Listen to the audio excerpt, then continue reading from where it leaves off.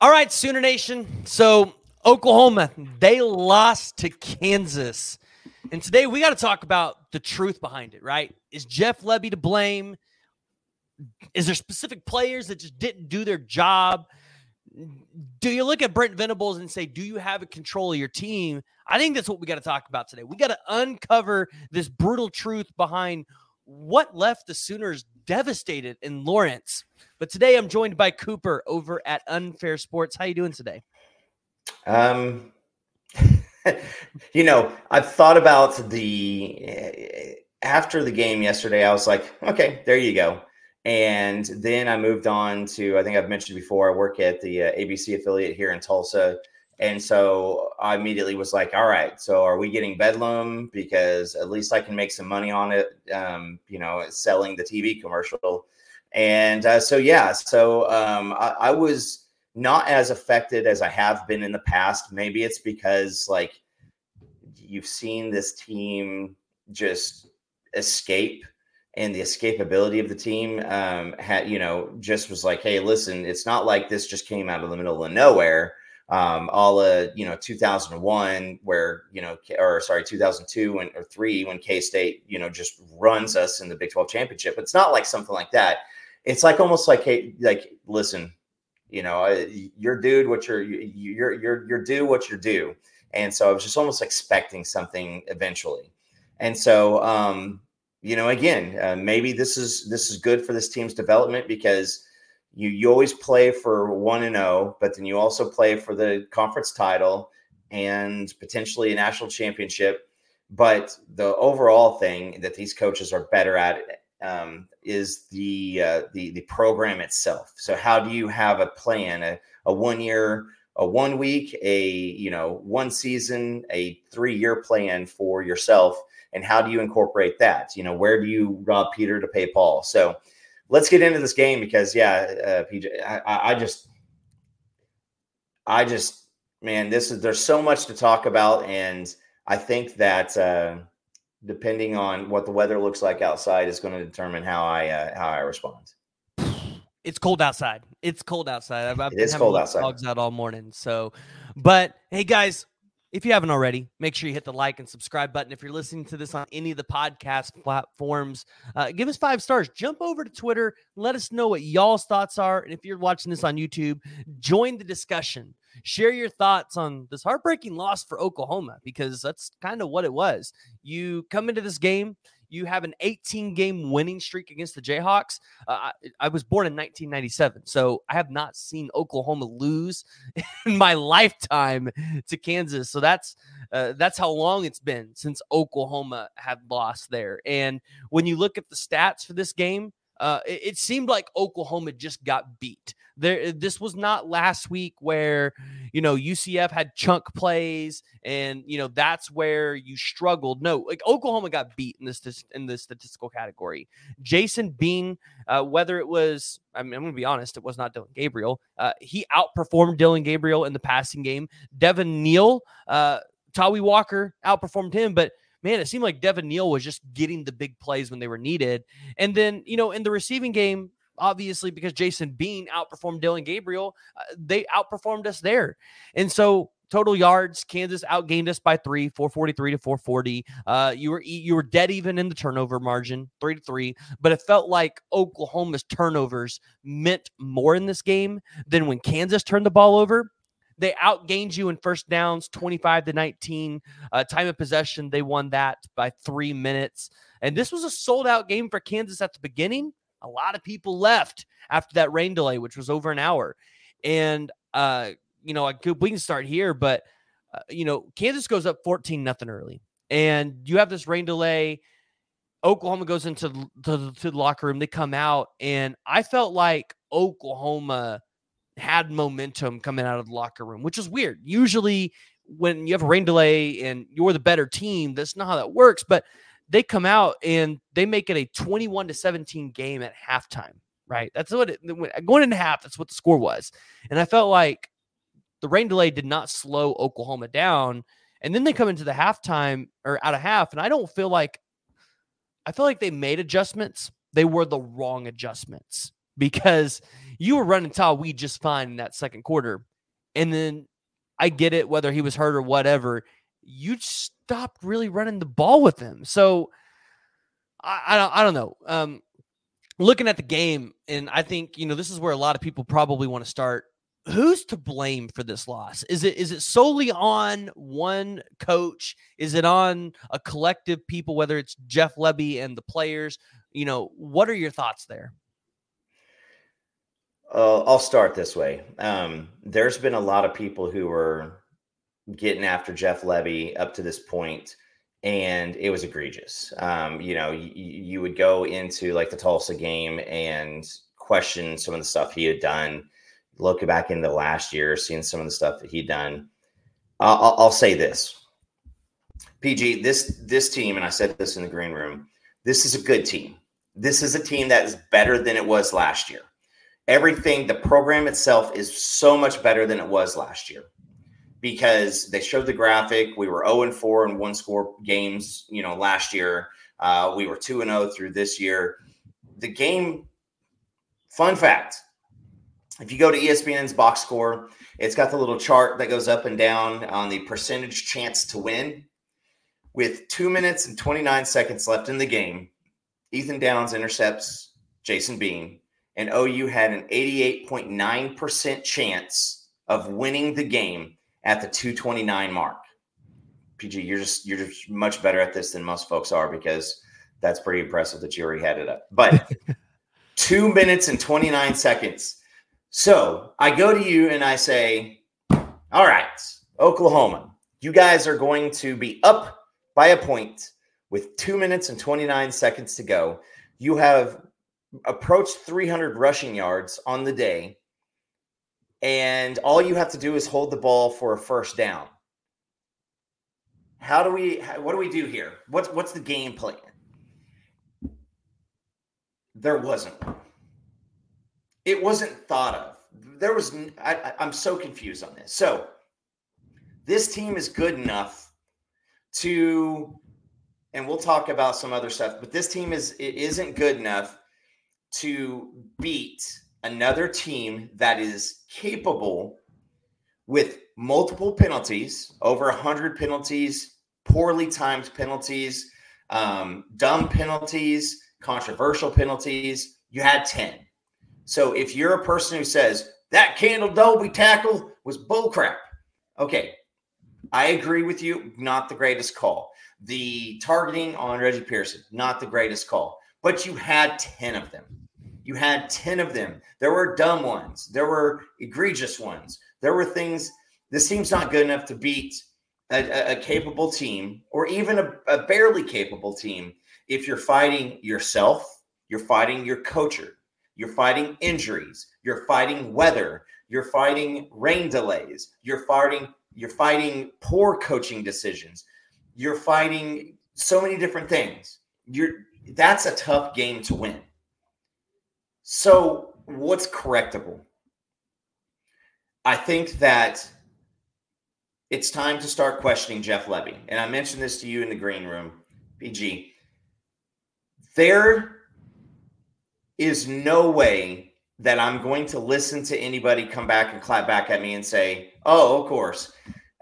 What college do you coach at? I don't have to coach at a college to look at things, recognize the things with the amount of college football that I've consumed in my life and continue to consume, the conversations that I have, the people that I listen to. I understand concepts better than a lot of high school football players that just have a bunch of talent and just go wing it. Hashtag Johnny Manziel. I understand better. I was almost hired to be a wood flooring expert at Lowe's because I was good at sales, knew zero about hardwood flooring. And most of you would say, well, you knew it was made out of wood, right? A lot of hardwood flooring is not made out of wood. There you go. But just because you're in a place of expertise doesn't make you an expert. You could have just ended up there. There's too many familiar symptoms. So I will say this. Where did it go wrong? Jeff Lebby's play calling has a lot to do. I don't know how deep you want to dig into that. There were some penalties and calls by the officiating crew that were head scratching. The out of bounds come back in catch, that was nuts. The Caden Green absolutely doing his job to the best of his ability and slamming a guy called a hold, that's crap. And if you have to stare at a hold and really get down into, well, if you look at byline G, Roman numeral 44, that's a penalty. If we're looking that deep, it's crap, right? So there's just too many things. There's Bill Bedenbaugh got the sideline warning penalty on the one where we had 3 personal fouls on the drive. So PG. There's so much blame to go around. I don't know where you want to go, because avoiding a rant and avoiding 8-minute long dialogue is probably what we're looking for. But there's too many questionable calls to really dive into. And so if you're watching this after and you have questions, fire it out there. Let me know, tag me, let PG know. I'd like to address things one-on-one, because I feel like there's about 12 to 15 different things that I'd like to really focus on. And some podcasts will go 3 hours. I don't want to do that today. Yeah, well, I want to give my thoughts here on Jeff Lebby, because I agree with you. There's a lot of people last year, this year, that have just been like, Jeff Lebby's not it. We need to move on. And my rebuttal to that this entire time up to this point was Alabama wanted him. Clemson won. There are so many other programs that would have taken Jeff Lebby. Why don't we want him? Right? There's obviously something there. Well, you're right. After watching this season, I said it when I recorded last night, my reaction video. Jeff Lebby's just unreliable at this point, because you don't know what you're going to get week to week. You have these really good weeks where he calls these stellar games. Oklahoma will put up 60, 70 points, which that's what Oklahoma should be week in and week out. That's how good this offense is. And then you'll have weeks like SMU where you only scored 28 points? 28. Yeah. And it's a head scratcher, because your best player, Dylan Gabriel, you took the ball out of his hands up until the last drive where he had 7 passes. Yeah. Yet Jason Bean, who Oklahoma, for some reason in the fourth quarter, decided, oh, yeah, we're going to make this guy throw the ball, and we're going to go balls to the wall against the rushing game, which I don't know why they weren't doing that earlier, but to each his own. You took the ball out of your best player's hand. Nick Anderson only got 1 catch. Nick Anderson's been one of your most reliable wide receivers, especially since Andre Anthony's gone down. And the thing is, towards the end of that game, the last quarter, it really wasn't raining, or at least that's what it looked like on TV. So I don't know what the deal was. It's like they weren't, after that pick 6, it's like Jeff Lebby got scared of throwing the ball. It's like he thought these DBs for KU were Alabama DBs or Georgia DBs. And outside of Kobe Bryant, they don't really, they don't have anybody like that. So I didn't understand the play calling of taking the ball out of Dylan Gabriel's hands. Then you get into the fourth quarter and you're not giving the ball to Tawee Walker, a guy that, as you guys can see here, 23 carries, 146 yards. This might be the best average in terms of how many yards per gain you got this season. And you took the ball out of his hands. And I know they said he was injured or whatnot. Okay.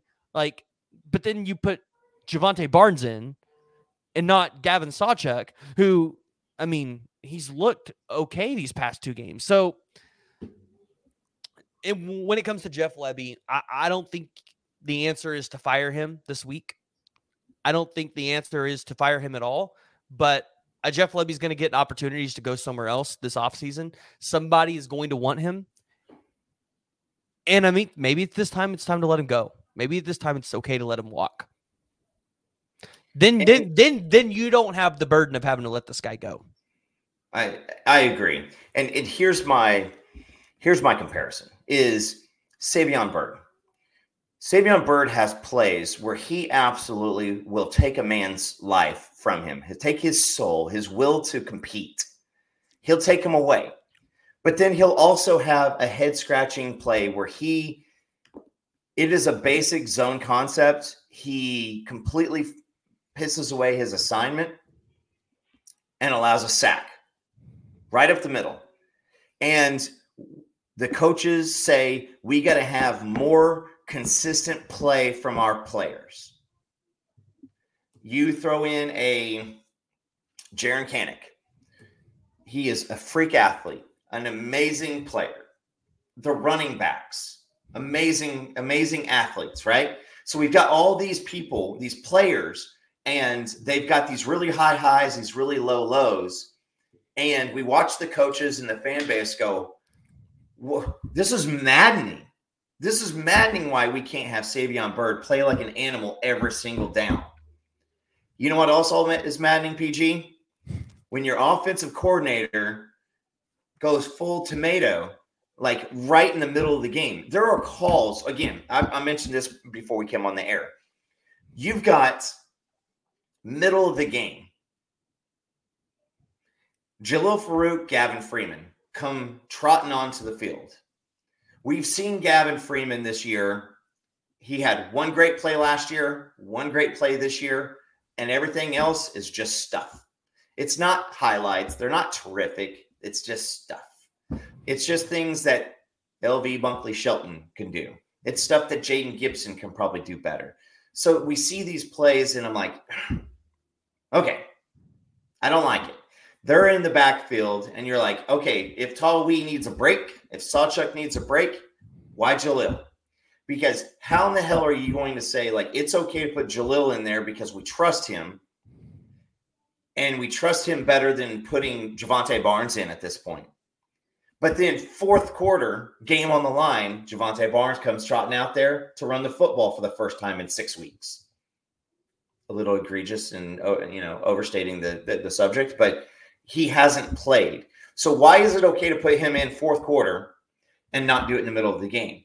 And if Jalil Farouk is really who you really go, that's who I really trust in this moment, then why not him when everybody is hurt? So there's no consistency. The offensive line is another one that I want to talk about. You're running this out like a hockey shift change, like a line change. Because at this point, game number 8, game number 9, game number 10, you don't need to be running 11 guys out there on offensive line in competitive games. If it's a blowout, shift change, sure, why not? But Walter Rouse got hurt. Savion just wasn't cutting it. And whenever Savion and Walter Rouse came on the field, it was not good. Rouse would trot off with his shoulder hanging, trot off. He was just struggling. In comes Jacob Sexton. In comes Caden Green. We move the field. We move the ball down the field. It looks great. All of a sudden, Walter Rouse feels a little bit better, so they send Savion and Walter Rouse back out. Pulls Sexton and Green. Offensive line looks like crap again. And you started to say it, which is really, really intelligent, PG. So I want to say kudos on this one is when you're a running back, you are looking for a play scheme first, right? This is the play that I'm running. So when you're at home watching TV with your Walmart bought OU shirt and you go, well, by God, look at the outside. There's nobody over there. They can't just go off script because the offensive coordinator and the running backs coach have to know exactly what these guys are doing. And so what they say is you run the play. So if it's supposed to go between the left tackle and the left guard, that's where you run the play. It does not matter if nobody is over here on the weak side of the off side of the play. You got to run there. So how is that? Where are you going with this, Coop? It means that when you've got 11 different guys rotating in on the offensive line, it does not give the running back the ability to go, all right, he's doing this. When he does this, that typically means this. There's no processing of information. It's just full reaction. And I don't think our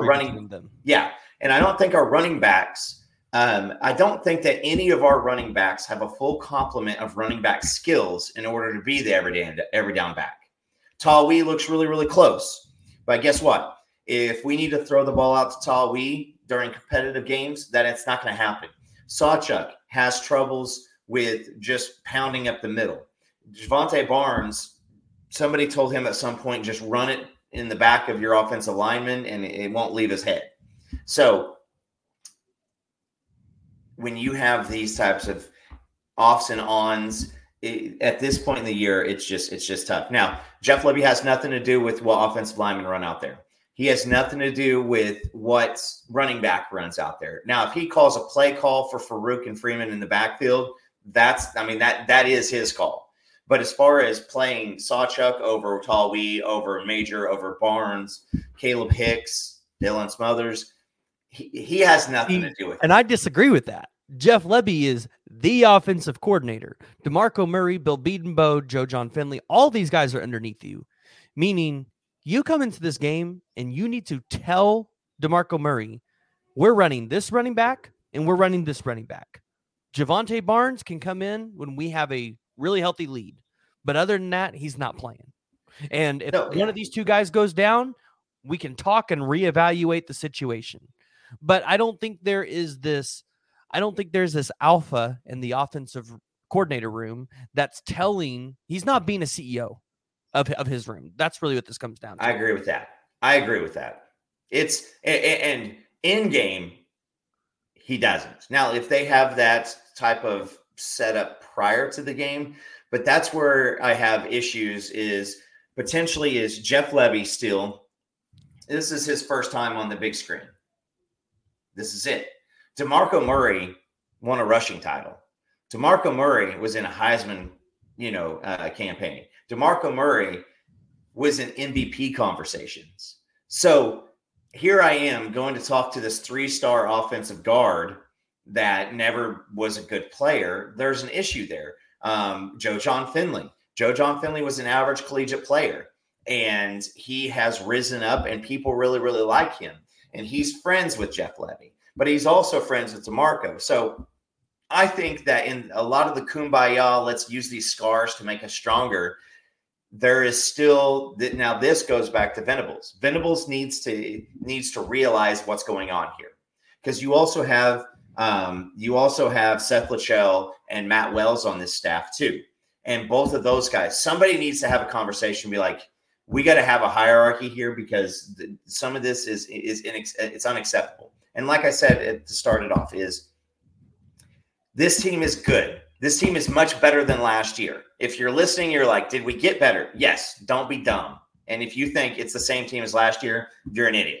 Even with injuries, you're an idiot. This team is better.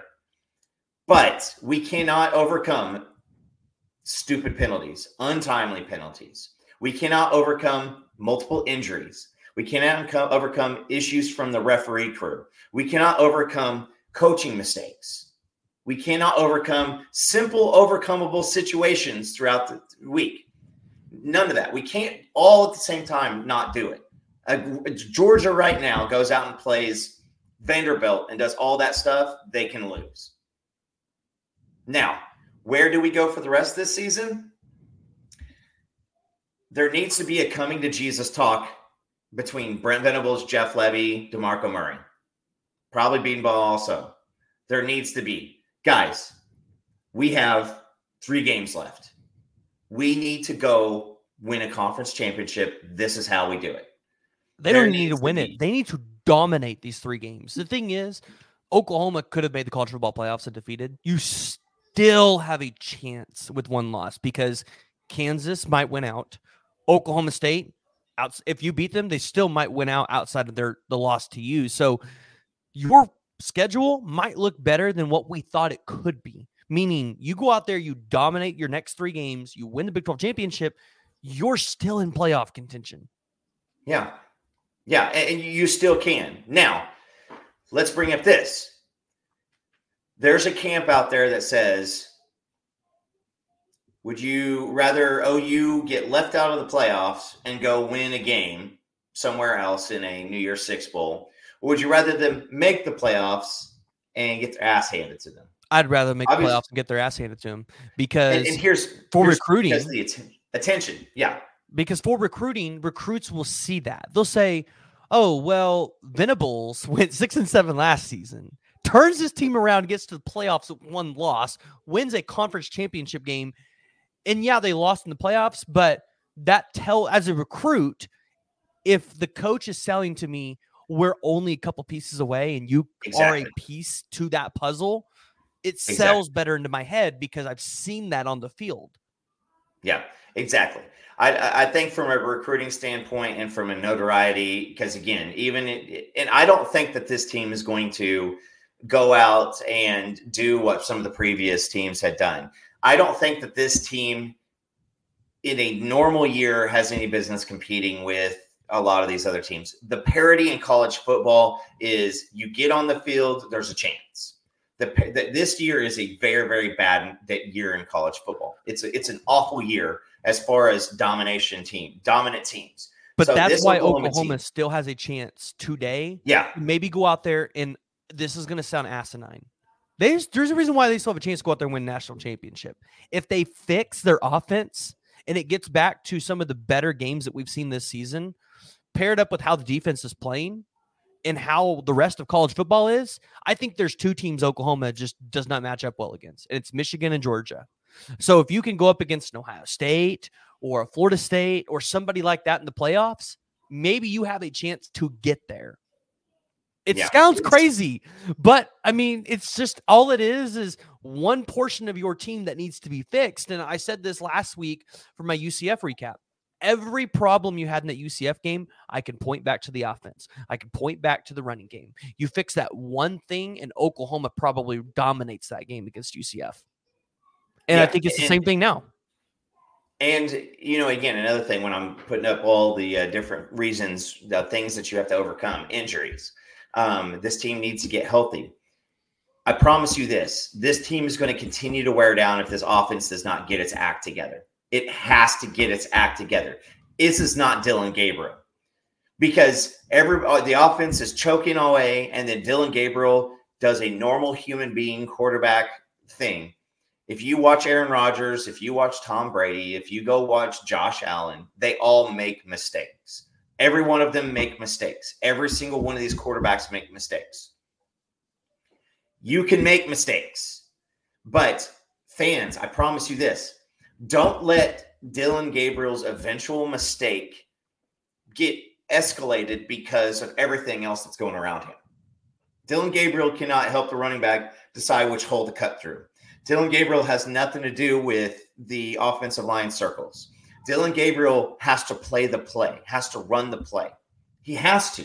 He's not going to bounce out of the play and be like, no, piss off, Lebby. I'm running the ball with Tawee Walker up the middle. He can't do that, right? And he doesn't. That's not in his character. So can Oklahoma go out and still win? This is Bedlam. I swear to God, if you cannot get up for this game and do not understand the magnitude of this game, then it's silly. Ollie Gordon is going bananas right now. That is literally all they have. They do not have anything else outside of Ollie Gordon. You stop Ollie Gordon, we're good to go. I don't think that if Stutzman is hurt and can't play this game, I kid you not, I swear, run out McKenzie and run out Kip. That's a funny joke. That's hilarious that you think Stutzman might not play in this game. I don't think there's anything that's going to keep Stutzman from walking out onto that field. Except for a shoulder being held together by an ace bandage. Yes. You got a bigger year going on. But here's what I will say is in competitive depth, even with the line changes, even with the running back changes, even with the linebacker injuries, Kobe McKenzie and Kip Lewis are extremely capable. This is not Ryan Reynolds. Help me out. Linebacker OU, Las Vegas against Texas. He gets hurt. Ryan Reynolds, good God. I'll think of it. What year? This would have been 07. It's Reynolds was the linebacker. Austin Box? No. It's Reynolds. But he gets hurt. He leaves, and we have to throw out Tom Wart, and they continue to run that slant pass over the middle with Jordan Shipley over and over and over and over again. And poor Tom Wart had nothing to do with it. He couldn't do anything. There's that year and that type of thing with the linebackers. We didn't have anybody behind. Now we do have guys who can come out and play. And I'm frustrated because if you look at, hey, listen, as far as the schedule turnaround and everything, this team can still go out and do some great stuff. There were close games, right? We barely won the A&M game in 2000. We barely won. We barely won Bedlam in 2000. It was a crap. It looked terrible, and we still went out and won the national championship. We can still do this. We can still go to the playoffs and still win. But for the overall sake of the program, here's what I'm looking for. Let's fix the stuff with the coaching. Let's have that tough conversation. Let's fix that thing right there. Penalties. You understand that it is a complete – now, the Caden Green penalty, he body slammed someone. If the ref's going to call it, they're going to call it. Caden Green, continue to do what you're doing. Do not change what you're doing. Kendall Dolby on the sideline, I'm okay with that. Bill Beadenball walking his ass out on the field when we're on defense, that's stupid. You need to come out, own it, and you need to say, I hurt the team. I apologize for that. Oklahoma needs one of those dudes that they had at Clemson that keeps the coaches on the sideline. I'm just saying, give somebody in the sideline or, get a crack sniper with a paintball gun. Anybody that walks out too close gets pegged, and they'll think about it twice. They'll always be paying attention. Shoot, they just need, you know what? This would be a good job for some of these preferred walk-ons that, aren't playing. they need to be your get-back man at this point. Don't hire somebody. So you got preferred walk-ons for. Rocky Kalmus' son, Kaysen. Yeah, you are the backup guy for Jay Valai. Okay.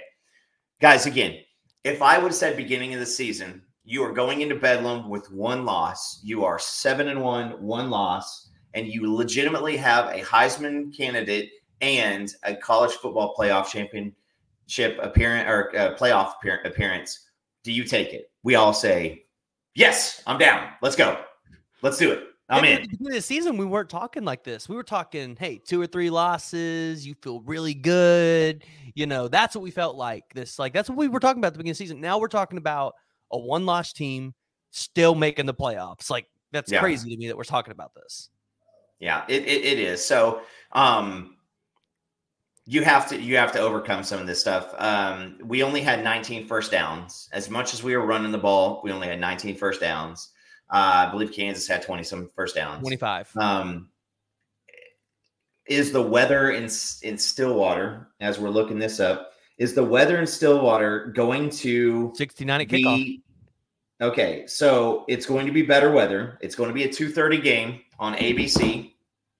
BS. It should be a night game. I'm ticked off because Oklahoma's probably not going to get a night game for the rest of the season. So I still think the BYU game could be a night game, but but I want it at home too. Like TCU Black Friday. Come on, you could have set that up perfectly. Yeah. Fox needs the 11A games. And it's all about revenue, and trust me, listen, I don't know if you guys understand this, but if you're a big company and you want to buy the OU game, you have Fox coming to say, your Fox TV rep coming in and said, hey, we got Bedlam this year. We're claiming it. And here's why we think so. And then I come in from ABC and I go, hey, guys, we're going to have Bedlam this year. That none of that has anything. Fox and ABC don't give zero craps about the economy in Norman or the economy in Stillwater or your plans on an October or November evening. It is based off of viewership. If we can hit that game right there, we're going to get really good viewership. And it's not regionally, it's not locally or whatever. It's a regional deal, right? So Oklahoma is big regional. They both wanted this game. I believe that we had a Pac-12 set up for the late game already. So that's why it's 2:30. At least it's not 11. That's because last year Oklahoma won't be getting too many more 11 o'clock games anymore once they get to the SEC. We sure as hell won't have 7. And I think we have 7 as of this year, right? Yeah. As of now this year, I think we have one game that wasn't 11 a.m. So, let's go with this. So wait, are we in agreement? Jeff Lebby was the problem yesterday.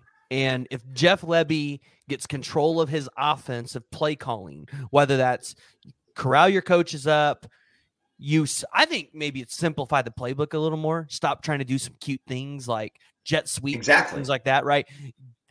you know what? Take a page out of Lincoln Riley's book, as much as OU fans don't want to say it. Make your offense a little bit more simplified and make teams beat you, because sometimes these simple offenses is not what they're expecting. And I don't know. It feels like it's hard to defend because Lincoln Riley's able to do it. So I don't know if Jeff Lebby fixes that problem. So, I mean, are we in consensus Jeff Lebby is the reason why OU lost this game today?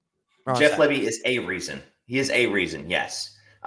Jeff Lebby didn't. I mean, if you're going, grade school A, B, C, D, E, or A, B, C, D, F, I'm giving him a C- on play calling.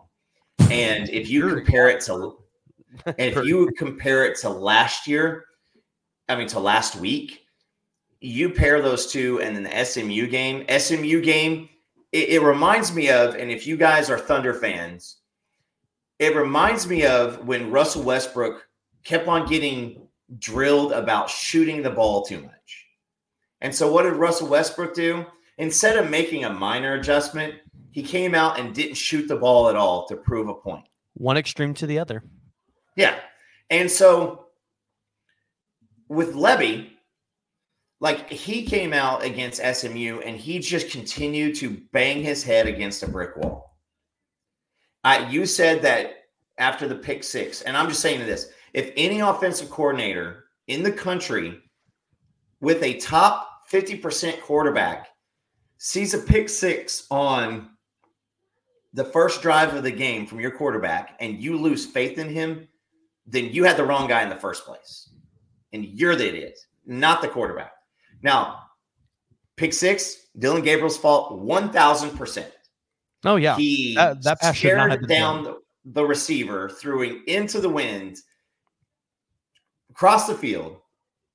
Farouk even fought a little bit on the ball. So you can't blame Farouk for not doing anything. It was Dylan Gabriel's fault. Is this Dylan Gabriel's first interception that's his fault this season? That is truly, we look at it and go, that's on you? Because I think the other three was receivers. One was Farouk not running the right route, and the other two were just bobbled. Well, yeah, the Drake Stoops throw probably shouldn't have been, because Dylan Gabriel has gotten away with a lot of plays where a safety has been reading his eyes and barely missed. So I'm not going to say Dylan Gabriel this one's finally on you, because he's gotten away with several. Also, let's not forget that we also had a couple of drop picks. Key Lawrence picks off that ball, and I think this game's different. So there's so much to go around. There's a lot to go around. But Lebby, it starts with you, pal, because like you said with the UCF, it starts with the play calling. You're getting too damn cute. Just come out and run a simplified offense. Let's quit enough. They kept on talking on the broadcast that Ethan Downs brings up eye crimes. You run up to the ball, and then Gabriel does one clap, and then they look to the sideline. This offensive line needs simplification. Not, hey, we need you to run up to the offensive line, and we need you to sit over the ball for 10 seconds while we decide, is this exactly correct? We need option A, option B. We need a couple more simplified things. And if you're not going to do that, then let's take away the jet sweep. If we don't see Freeman run a jet sweep for the rest of the year, I'm completely fine with it. It's not working.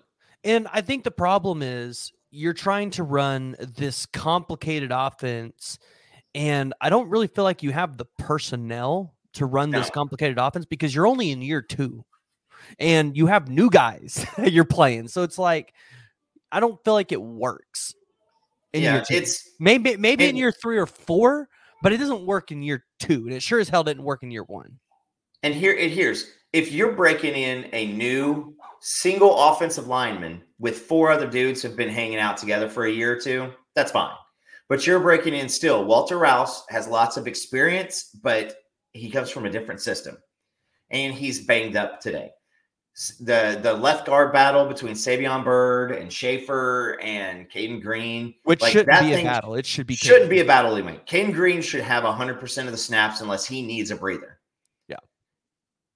Andrew Raym is, if there's ever been a player who is, Andrew Raym is not a superstar, and he's not a liability. He's dead in the middle. He is just a good college offensive lineman. This has been his best season, I think. This is, oh yeah, by far. And then Tyler Guyton is a top 15 guy. He may still go to the NFL draft. If you put his film, if you take his film and you give it to a scout, they are going to go. I suggest he comes back for a year. But so do you think Guyton leaves, or do you think he goes? Yeah, he's still gone. I think he can go first round. He is 100% gone. Here's why. This freak is going to go to the combine, and people are going to go, what am I looking at here? And they're going to look at the game film, and they're like, oh, he's just not there yet. Like, this is, I mean, like when you listen to people who know, they don't say like this is a good potential starter in the NFL. There's people who are like, this is a Hall of Famer in the NFL when these things come together. So if he gets a draft grade of the first round and he ends up going, that is, I mean, he is going to be a top 15 pick. If by some chance he says, you know what, Bill Bedenbaugh took a chance on me, he brought me, I would still lay it out. As a coach, you have to lay out everything for what it is.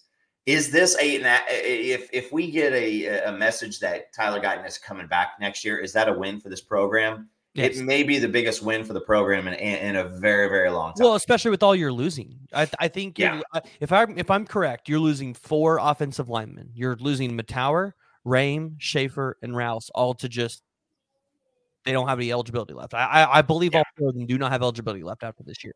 Yeah, you're right. Those guys at some level will have a career in the NFL, whether they're first, second, third, fourth, fifth rounders. They will all at least get a chance. So if you get Guyton back with Sexton, Kelly, Green, not to mention what you could potentially have coming next year in Bricks, Pierre-Louis. We know they're going to have to go hit the portal, which Keyshawn Blackstock from Michigan State's in the portal. We offered him last year. I feel like they need to jump on that train now and go get him because you were in his final 2. Like, I feel like this offensive line could be a good again if you can solidify your rotations and not constantly. An offensive line is not like the defensive line in terms of how you can rotate guys out. The defensive line, they kind of have their assignments. They know what to go out there and do. They can improvise a little bit. The offensive line cannot. The offensive line, they need to have chemistry. They need to constantly be able to work together. And there doesn't need to be turnover on that offensive line constantly, especially throughout a game. Yeah. And so your potential and your potential right now for next year's offensive line is a little silly. I mean, it is extremely young, but on the offensive line and defensive line, the storylines for Oklahoma is they have arguably the most talent from a potential standpoint on both sides of the offensive and defensive line. You're going to have 2 of these 3 people starting at tackle. You're going to have, and this is if Guyton comes back. If Guyton leaves, I still think you need depth and you need one starter. Because if Guyton leaves, I think that you have Sexton and Green at the tackles. I think that you have Taylor at one guard. I think you have Bates and Everett fighting it out for center. And you just need to find a guard, right? And so Bricks is potentially one of those guys who is a quiet Cody Ford. He's college ready out of high school. Yeah. So he's in terms of the way he's built. So if he comes in here, has a good spring and summer, like he could be a starter for you. Like he'll come in and take somebody's job because he don't need. There's not a whole lot of like fine tuning his body that needs to be there. Like that dude's ready. Yeah. No, if Bricks commits, and again, I got it because I think whoever he commits to, that's where he's going. Oh yeah. There's not going to be drama around him. And by the way, if you're dealing with one of the most downplayed, calm, quiet, collected interior offensive lineman you've ever recruited, parking a GD semi truck in front of his high school may be the worst thing I've ever heard of. The thing is, though, Nebraska is 5-3. I actually just made a video on this because Nebraska's 5-3, really quiet 5-3, and they might win the Big Ten West. No, I just they beat Wisconsin and Iowa, which they can do. with that new quarterback that they have, Harburg or whatever his name is, all you need is Minnesota to lose a game. That's all you need. Yeah, ones and zeros in the win-loss column don't tell all the story. I don't think, it doesn't matter what the record is for Nebraska. He's seen what it is. My message is more around the guy is one of the most reserved people ever, and you park a truck out there. Like, yeah, if we're recruiting in 1996, that means something, right? But anyway, when I'm talking about the starting offensive line, I completely forgot Savion Byrd, because Savion Byrd is still the opportunity. But at what point do you say, all right, Jake Taylor, it's your turn? Because if we're going to lose our mind about Jeff Lebby's Dr. Jekyll and Hyde, then Savion Byrd, same thing, is if you're chasing the talent, most of the guys who you're always chasing for that spark that you often see, you can only do that for so long. And I think that, like, if you remember back, I don't know if this is maybe a little bit too early before you got too involved in it, but Roy Finch was a running back. And I swear to God, if you ask the fan base, Roy Finch was the next, God, I don't even know, Reggie Bush. He was the next one. Roy Finch, you saw things. Ronaldo Works, way back in the early 2000s. Another guy that you saw glimpses. These guys were not full-time starters, and they could never make it to the field consistently because of practice. They had big blips. We need to see the blips go away, because if you're Savion Byrd, I mean, you got one more chance. And that's saying that he doesn't get processed, because that's an option too. Yeah. Now, it's processing is going to have a lot to do with the transfer portal. If you've got a couple O linemen that are ready to come in, I will take a guy who can give me a solid B- day in and day out, like Cade Mattier. Cade Mattier, he gives you a B- day in and day out this year. We were begging for him to come back in this year. We were begging. When he took snaps last week, everybody was like, holy crap. If you ask people last year, they wanted Mattier done. He had no business playing at Oklahoma. And that is the same thing with Savion Byrd. Is you got to find out from a staff, do you want to bring a B- every day on the field in from the transfer portal, or do you want to deal with the Jekyll and Hyde of Savion Byrd? That needs to happen. But that offensive line next year is going to be young, hungry, and absolutely loaded with potential. Yeah. Off subject. I agree with you. So, well, I think we're in consensus. Oklahoma losing to Kansas was not – it was a game that we looked at and said, hey, that could be a game Oklahoma loses, but I don't think it's one we all expected Oklahoma to lose. I mean, you had an 18-game winning streak there, and you felt like Oklahoma wanted to carry that one out of the Big 12, knowing you were dominating somebody. So I'm curious to see how this team – I think we're going to find out a lot about this team next week. How do you come out of a loss? Yeah. And I think you saw it with them walking off the field. You had guys slamming their helmets into the ground, and but I mean, also this team was very poised in the loss. I mean, I think you saw videos of LB Bunkley Shelton being harassed by a fan on the field. That kind of discipline of walking off the field, I want to see on the field, because penalties have been a problem all year. And I know somebody's like, well, how are you relating penalties to the situation off the field? It's the same thing. If you can have that composure with the fan in your face walking off the field, you can have that kind of composure in a game as well. I agree. And not all penalties. Let's talk this. Let's talk the targeting on Reggie Pearson. Total BS. And I don't know. Venables needs to go to the NCAA, and he needs to protest against that this week and get Reggie Pearson back on the field, because there was no way Reggie Pearson was going to correct that hit. No way he was going to correct it. Jason Bean slid in to his hit. That's really what happened. Like, you watch it, Jason Bean slid in, and he led with the shoulder, not with the crown of the helmet. And Jason Bean was not how can you be a defenseless player sliding on the goal line? No. And I'll say this is I don't necessarily 100% agree that Jason Bean went to slide. If you look at it again from this perspective, it looks like he cut inside and his feet came out from underneath him too. And he knew he was going down, so he didn't fight it. But it doesn't look like he necessarily gave himself up. But regardless, the two people calling the game, the rules expert, all were like, no, I mean, this is not targeting. He hits him with the shoulder first. You can listen. This is another situation with, oh gosh, what's his name? Quarterback who was it that was running? It was in the Big Ten. He was running. He faked like he was going to slide. Was it? Oh, I know who you're talking about. Because there's been, is it McCarthy?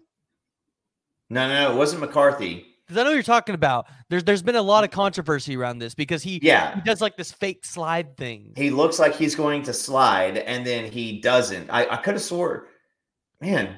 I could have swore it was Kenny Pickett because I feel like it's 2 years ago. That's who it was. It was Kenny Pickett. That's okay. Right. Yep. So he does the deal to where he fakes the slide, and I'm just saying is you cannot have a quarterback. You're asking, you just can't do it. It's just not possible. So if I'm Brent Venables, I'm going and I'm like, no. Give me my player back for next week. Like, give him to me the whole game. You took him out for the rest of the game. It was a hit to us. We lost the game. We're not going to argue that anymore. Give us my guy back, at least for the whole game. And then there's also the play where the receiver went out of bounds and caught the ball. That one. That was a great catch. I sat there to watch it. I was like, okay, that was impressive. I think they were trying to figure out, did he establish himself before he caught the ball? But it looked like his foot was still out of bounds before he caught the ball. Listen, it's like if you're going to go by the code of the rule that the player has to establish himself back in bounds, the player did not establish himself back in bounds. He incidentally at some point touched inbounds while he was shuffling to catch the ball, still standing out of bounds. So what happened was, in my point of view, and I don't know if you saw this, he's out of bounds.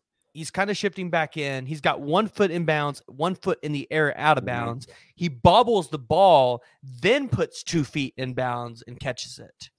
Yeah. And I don't know if they considered that, because to me, I saw the bobble and I said, does that count? Like, should that be out, or does that count of him, or does that give him time to establish himself? Yeah. That's what I was trying to figure out. And I think they were trying to figure out. And I just think they said, screw it. He established himself. I don't think they had a clear. Yeah. And did we lose the game because of that? No. Did the defense need to play better? Yes. But again, when I say the start is your team's good. Are you good enough to win through just the sideline warning, the Kendall Dolby thing, the targeting? If it was just those things, sure, we win this game.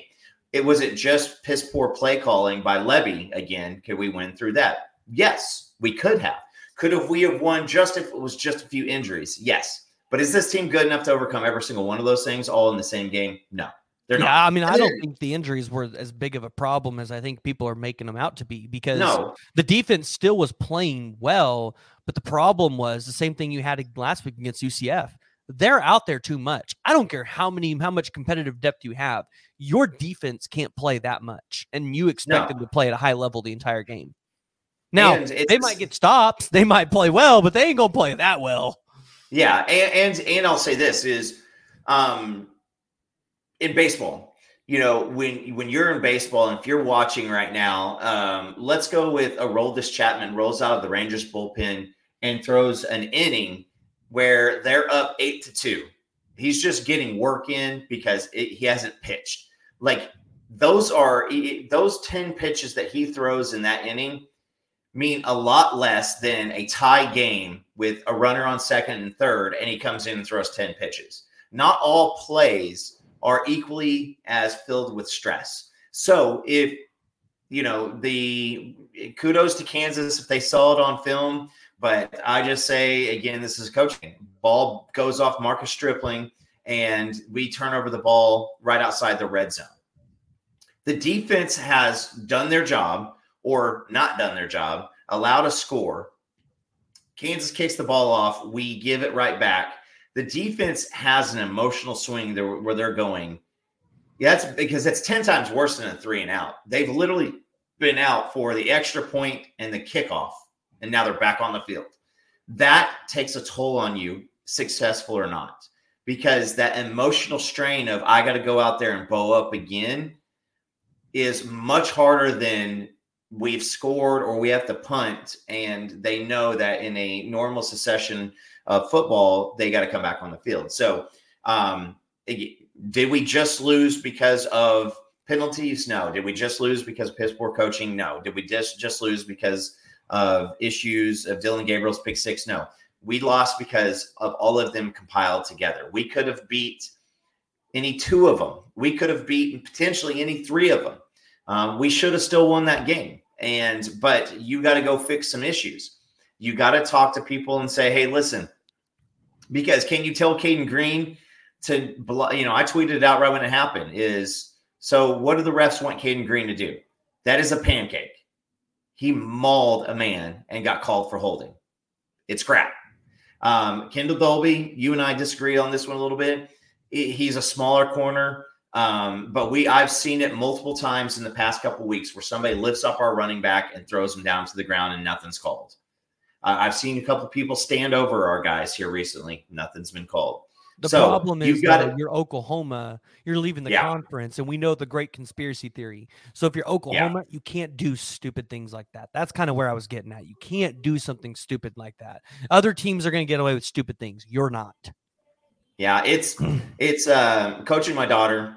We played this team. By the way, if you're watching this and you care, my daughter is future U.S. women's soccer team without any of the protesting. But we're playing this team, and this girl is constantly putting her hands on my daughter, elbowing her, doing everything. And my daughter wants to react. And I said, no, you're the best player on this field. The moment you react, everybody's going to go up in arms because they want you to get thrown out of the game. They take you away. They're competitive. It's the same thing here.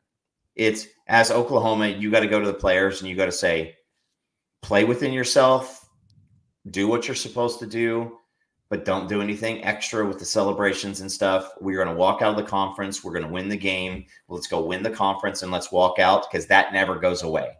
You pushing somebody and getting a 15-yard penalty and then winning, that never goes away. So if we go out as winners, there's nothing the Big 12 could do. They still have to post our name up there as the 2023 Big 12 Conference champion. Yeah. But, I mean, to your point, though, there's a reason why Ethan Downs was able to get away with his stare down of Quinn Ewers and Kanak was not able to get away with his against UCF. Yeah. You're playing Texas, they don't care. You're playing UCF, they care. Yeah, it is. So moving forward this week, you need to have a kumbaya come into Jesus meeting in the coaching staff. You need to have some kind of I don't care what the practice looks like outside of somebody just yelling at a coach or just completely not giving a shite. You need to have running back 1, 2, and 3 and stick there. And there needs to be a good conversation. You need to say, listen, guys, we need to go out and win the game playing our brand of football. Lebby's comment on you want to run the ball and trust in our defense to keep them from going. No, you know what happens, Jeff? If you go score the GD ball and you run the clock out and play the game to win instead of like if you run the same thing happens if you throw a pick. Same thing happens. So you might as well throw the damn ball and play to win instead of thinking like, hey, we don't need to do anything here because our defense, you copped out. You're the damn offensive coordinator. For you to make a comment that I was willing to just hand them the ball back and let the defense win the game for us. That's junk. That comment is full on dog crap. 100% agree with you. All right. I think we've made our peace with this game. Maybe. Someday I will. Maybe. I don't know. Kansas is a hard one to get over. I talked about it yesterday, and I said, you know what? I looked at all the losses last season, and I looked at this one, and I can't find one that hurts worse than Kansas. For some reason, even though Kansas is now 6-2, the word Kansas and lost to Oklahoma, or Oklahoma lost to Kansas, it just doesn't sit right with me. So I don't know. It might take me a little bit longer. But Coop, where can people find y'all's content at? Where can people find you at? Yeah, check us out on Twitter, YouTube, Unfair Sports. It's Jay and I. We'll be going live tonight at 6 p.m. to probably rehash some of this stuff. We got some cool guests coming up here too, so stay tuned. But Unfair Sports, check us out. All right. And if you guys haven't already, and you guys have made it to here, again, join the discussion. Share your thoughts on this heartbreaking loss for Oklahoma below. And if you haven't already, go ahead and hit that like and hit that subscribe button.